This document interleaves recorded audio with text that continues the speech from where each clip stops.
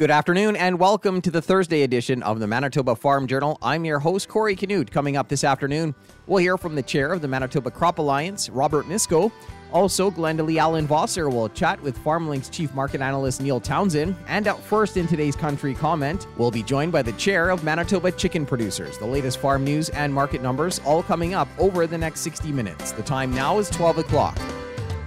Here's a look at our local news. Good afternoon. You're listening to the Manitoba Farm Journal. Manitoba Chicken Producers is responding following the news yesterday that avian influenza has been confirmed in 2 different wild bird samples here in the province. Here's Chair Jake Wiebe. So we know it's in the wild birds in the province, and so we know that the vector to carry it into our chicken flocks would be carrying it in with tires or boots. And so that's where our vigilance is. We're continuing to do what we have been doing, which is biosecurity, making sure that we're not carrying it in.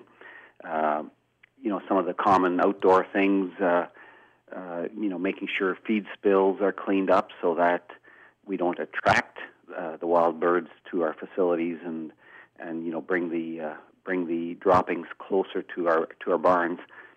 Just some common sense things, and hopefully we can keep it at bay. On the food safety side of things, just talk about the impact there, if any.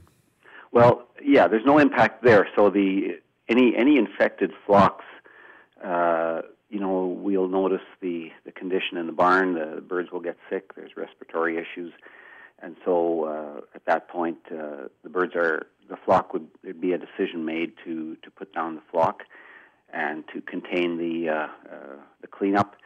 So it's not a food safety issue. It's an issue for the producer in trying to make sure that we can continue to supply a safe, nutritious chicken to the consumer. I guess at this point, this is just a wild bird issue, right? In Manitoba, it's just a wild bird issue. Yes. Okay. Anything else that people should know here today? Well, so for the commercial farmers, we've got signage on our doors. We've always been telling people the reason we keep our doors closed and locked is to keep any potential diseases out.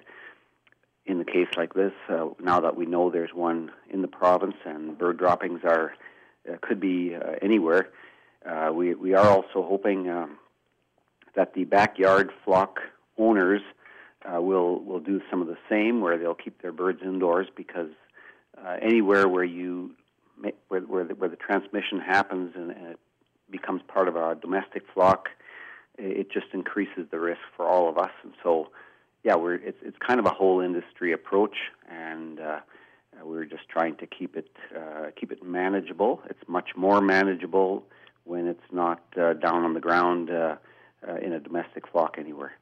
That was Jake Wiebe. He's the chair of Manitoba Chicken Producers. A look at what's happening in the markets this afternoon is coming up. Good afternoon. I'm Corey Canute. Manitoba Chicken Producers is responding following the news yesterday that avian influenza has been confirmed in 2 different wild bird samples in Manitoba. Here's Chair Jake Wiebe.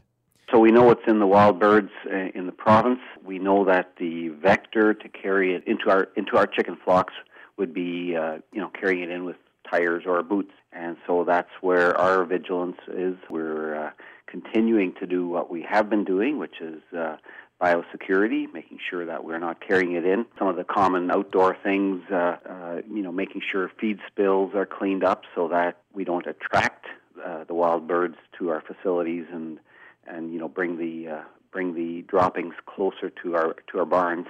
To date, no cases of avian influenza have been detected in poultry flocks in Manitoba. And Agriculture and Agri-Food Canada held an industry consultation town hall discussion focusing on Canada's goal of reducing fertilizer emissions by 30% for on-farm use by 2030.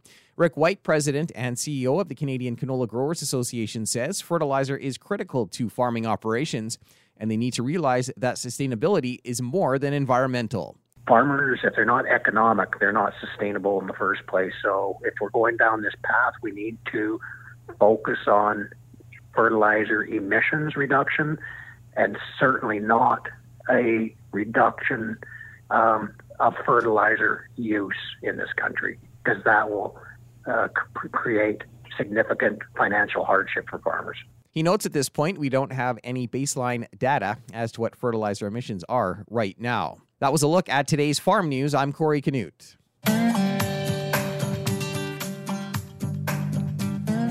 Good afternoon and welcome to the Prairie Ag Wire for Thursday, April 21st. I'm Corey Canute. Coming up today, Glendalee Allen Vossler talks with FarmLink's Chief Market Analyst Neil Townsend.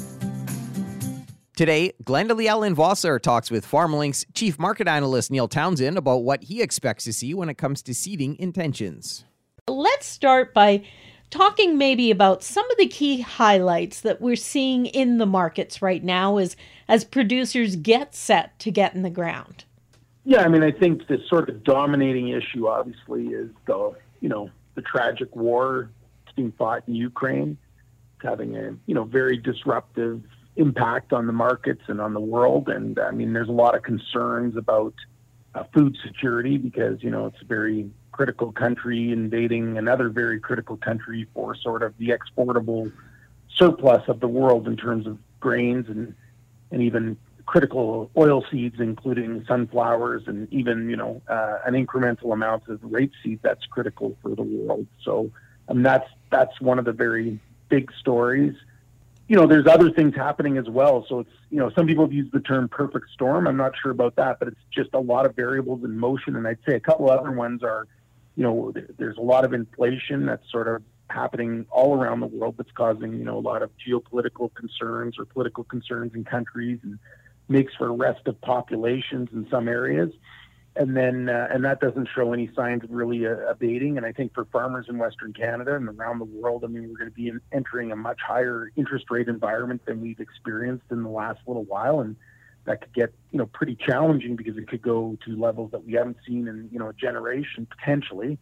Then the other thing too, is I think we're not quite cured with, not to be a pun or anything like that, but we're not over completely the disruptive impacts of COVID-19. And we're seeing China right now sort of experience, a lot of disruption in terms of their economy and their ability to sort of ship things or import things in a timely manner because of, they're still pursuing a policy of, zero COVID or COVID zero, which means like full shutdowns. And, one of the major cities in the world, Shanghai, is being shut down for, almost a month. And that's had a, extremely disruptive impact on the world shipping and just, creates a lot of uncertainty and a lot of volatility. And that's exactly what all of those things do, is just create heightened uncertainty and elevated volatility, which is, having an impact on everything that we do as farmers and in the farm community and also, just as the general public. And I mean, it's going to be very interesting as we proceed to 22, 23.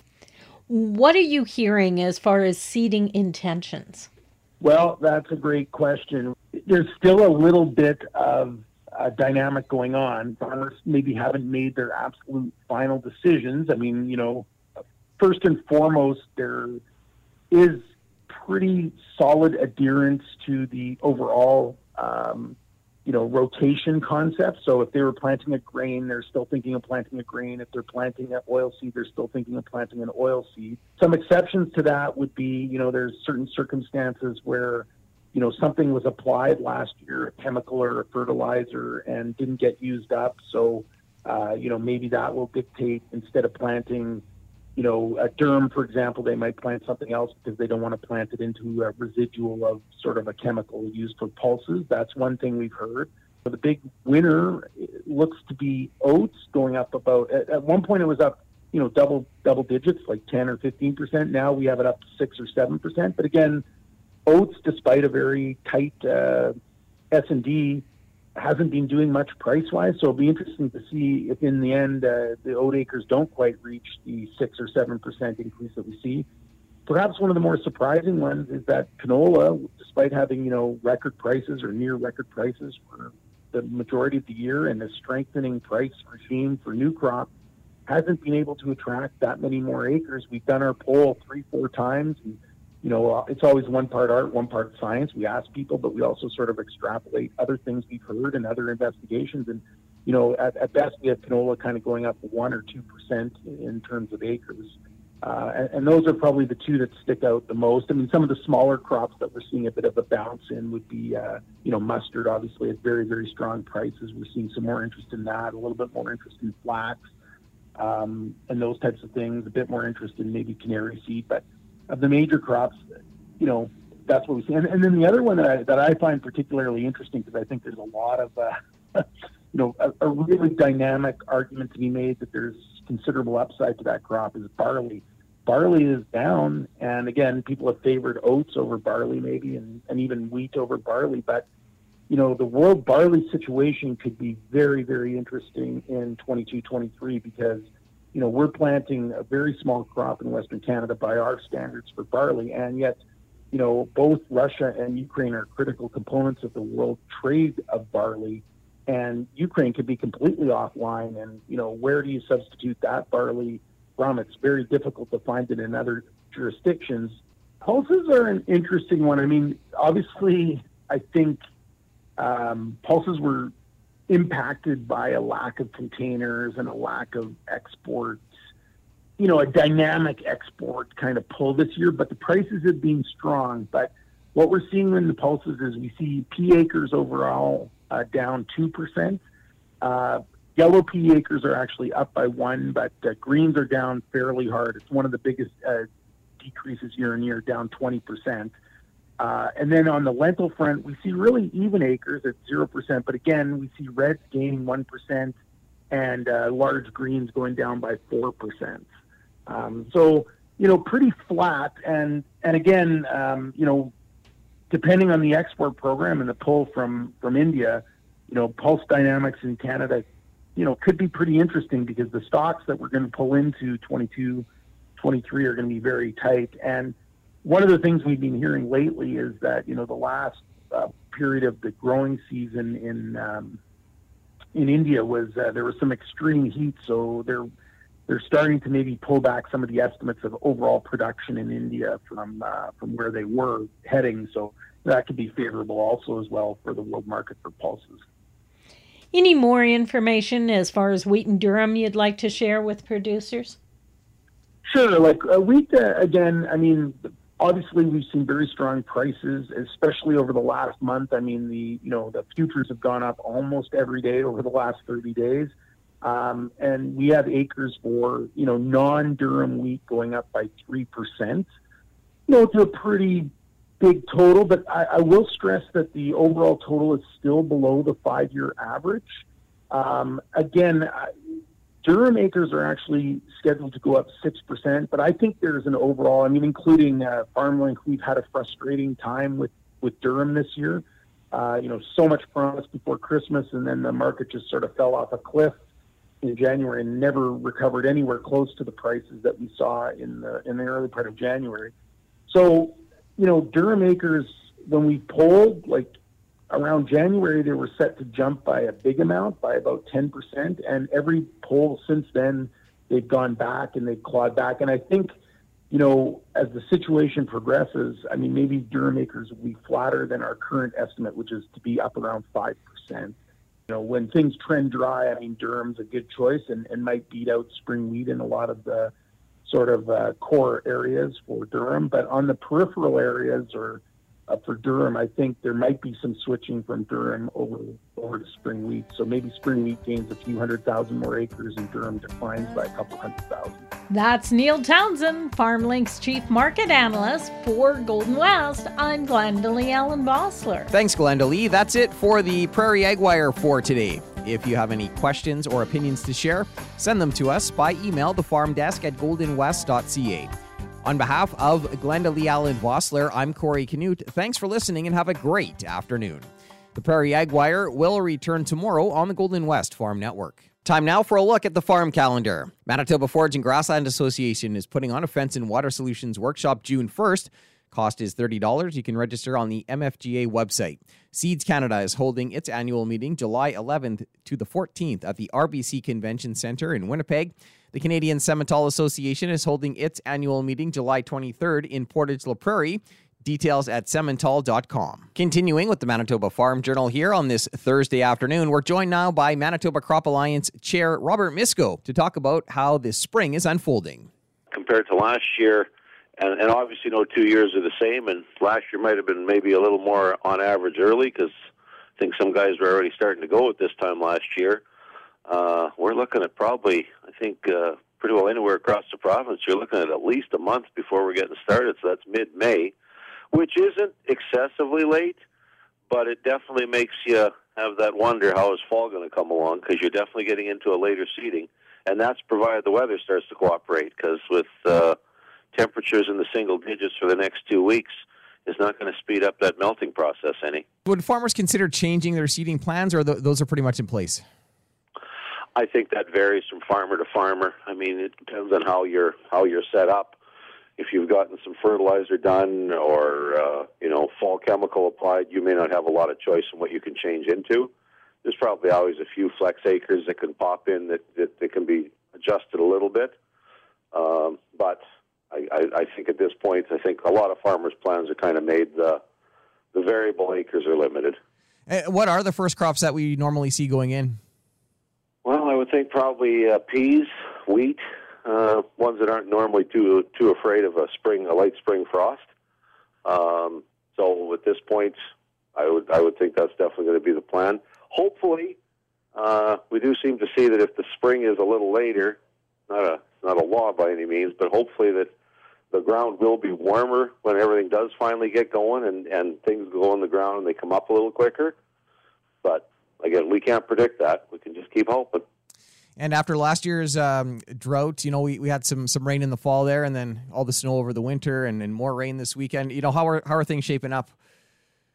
Well, I think the optimism is definitely out there that maybe we won't be as bad off as we were last year with the drought. That snow and that extra moisture is definitely going to have some effect. I mean, it's got to be building up. I don't think we've completely rebuilt our reserves, but at least we've got a good start, because you don't have to go too terribly far to the west, and there's still some areas out there that are pretty darn dry. They didn't get a lot of snow, and they don't really have any cover right now either. And just with the weather out there, is that going to impact, say farmers who are planning to put fertilizer in? Does that sort of change their plans, or? I don't think so. I think when you get the delayed seeding, if anything, I don't know if it would be the rosy part of it, but if you have fertilizer to apply, if you're not doing it direct with your seed, then I think it actually sometimes gives you a little bit of extra time, because you can get some fertilizer on when it's just a little damper, whereas you wouldn't want to seed. So I if anything, hopefully that might help those guys out to get everything going and get their seeding in. It's just one extra job that can maybe get done before you're not quite ready to seed. Any other thoughts on the upcoming season, or? Hoping everyone is safe and productive seeding, and I think the other issue that we've been really starting to get pick up on a little bit more, we just had our board meeting yesterday for MCA, is stress, and this might be just one more of those things that adds to some farmers' stress, and there are some options out there, so hopefully anyone that's feeling that they're having a hard time coping, reach out. It's always better to be safe and be safe, be careful, and take care of yourself. That was Manitoba Crop Alliance Chair Robert Misko. Another look at what's happening in the markets heading into the close is coming up in just a moment. Time now for another look at today's farm news. The chair of Manitoba Chicken Producers is responding following the news yesterday that avian influenza has been confirmed in 2 different wild bird samples in Manitoba. Here's Chair Jake Wiebe. Any infected flocks, we'll notice the condition in the barn. The birds will get sick. There's respiratory issues. And so at that point, there'd be a decision made to put down the flock and to contain the cleanup. It's not a food safety issue. It's an issue for the producer in trying to make sure that we can continue to supply a safe, nutritious chicken to the consumer. To date, no cases of avian influenza have been detected in poultry flocks in Manitoba. And a review of the Pest Management Regulatory Agency is currently underway, focusing on transparency and their regulatory approach. The Canadian Canola Growers Association President and CEO Rick White has been involved in the discussions. We insist and continue to ask that they maintain a science-based approach to approval of pesticides and renewal of pesticides as we go forward. Stick to the science and make sure that there's no political interference in any of that decision-making process. He notes it'll be a few months before any decisions are made. I'll be back after this to wrap up today's program. We've come to the end of another Manitoba Farm Journal. I'm your host, Corey Canute. If you have any questions or comments, you can reach us by email, thefarmdesk@goldenwest.ca. Today's closing numbers with more in-depth commentary on what's happening in the markets is coming up at 10 to 2 on the Markets Farm program. Coming up on tomorrow's show, we'll hear from Canola Council of Canada President Jim Everson. Thanks for listening and have a great afternoon. Hope you can meet us back here tomorrow starting at 12 noon.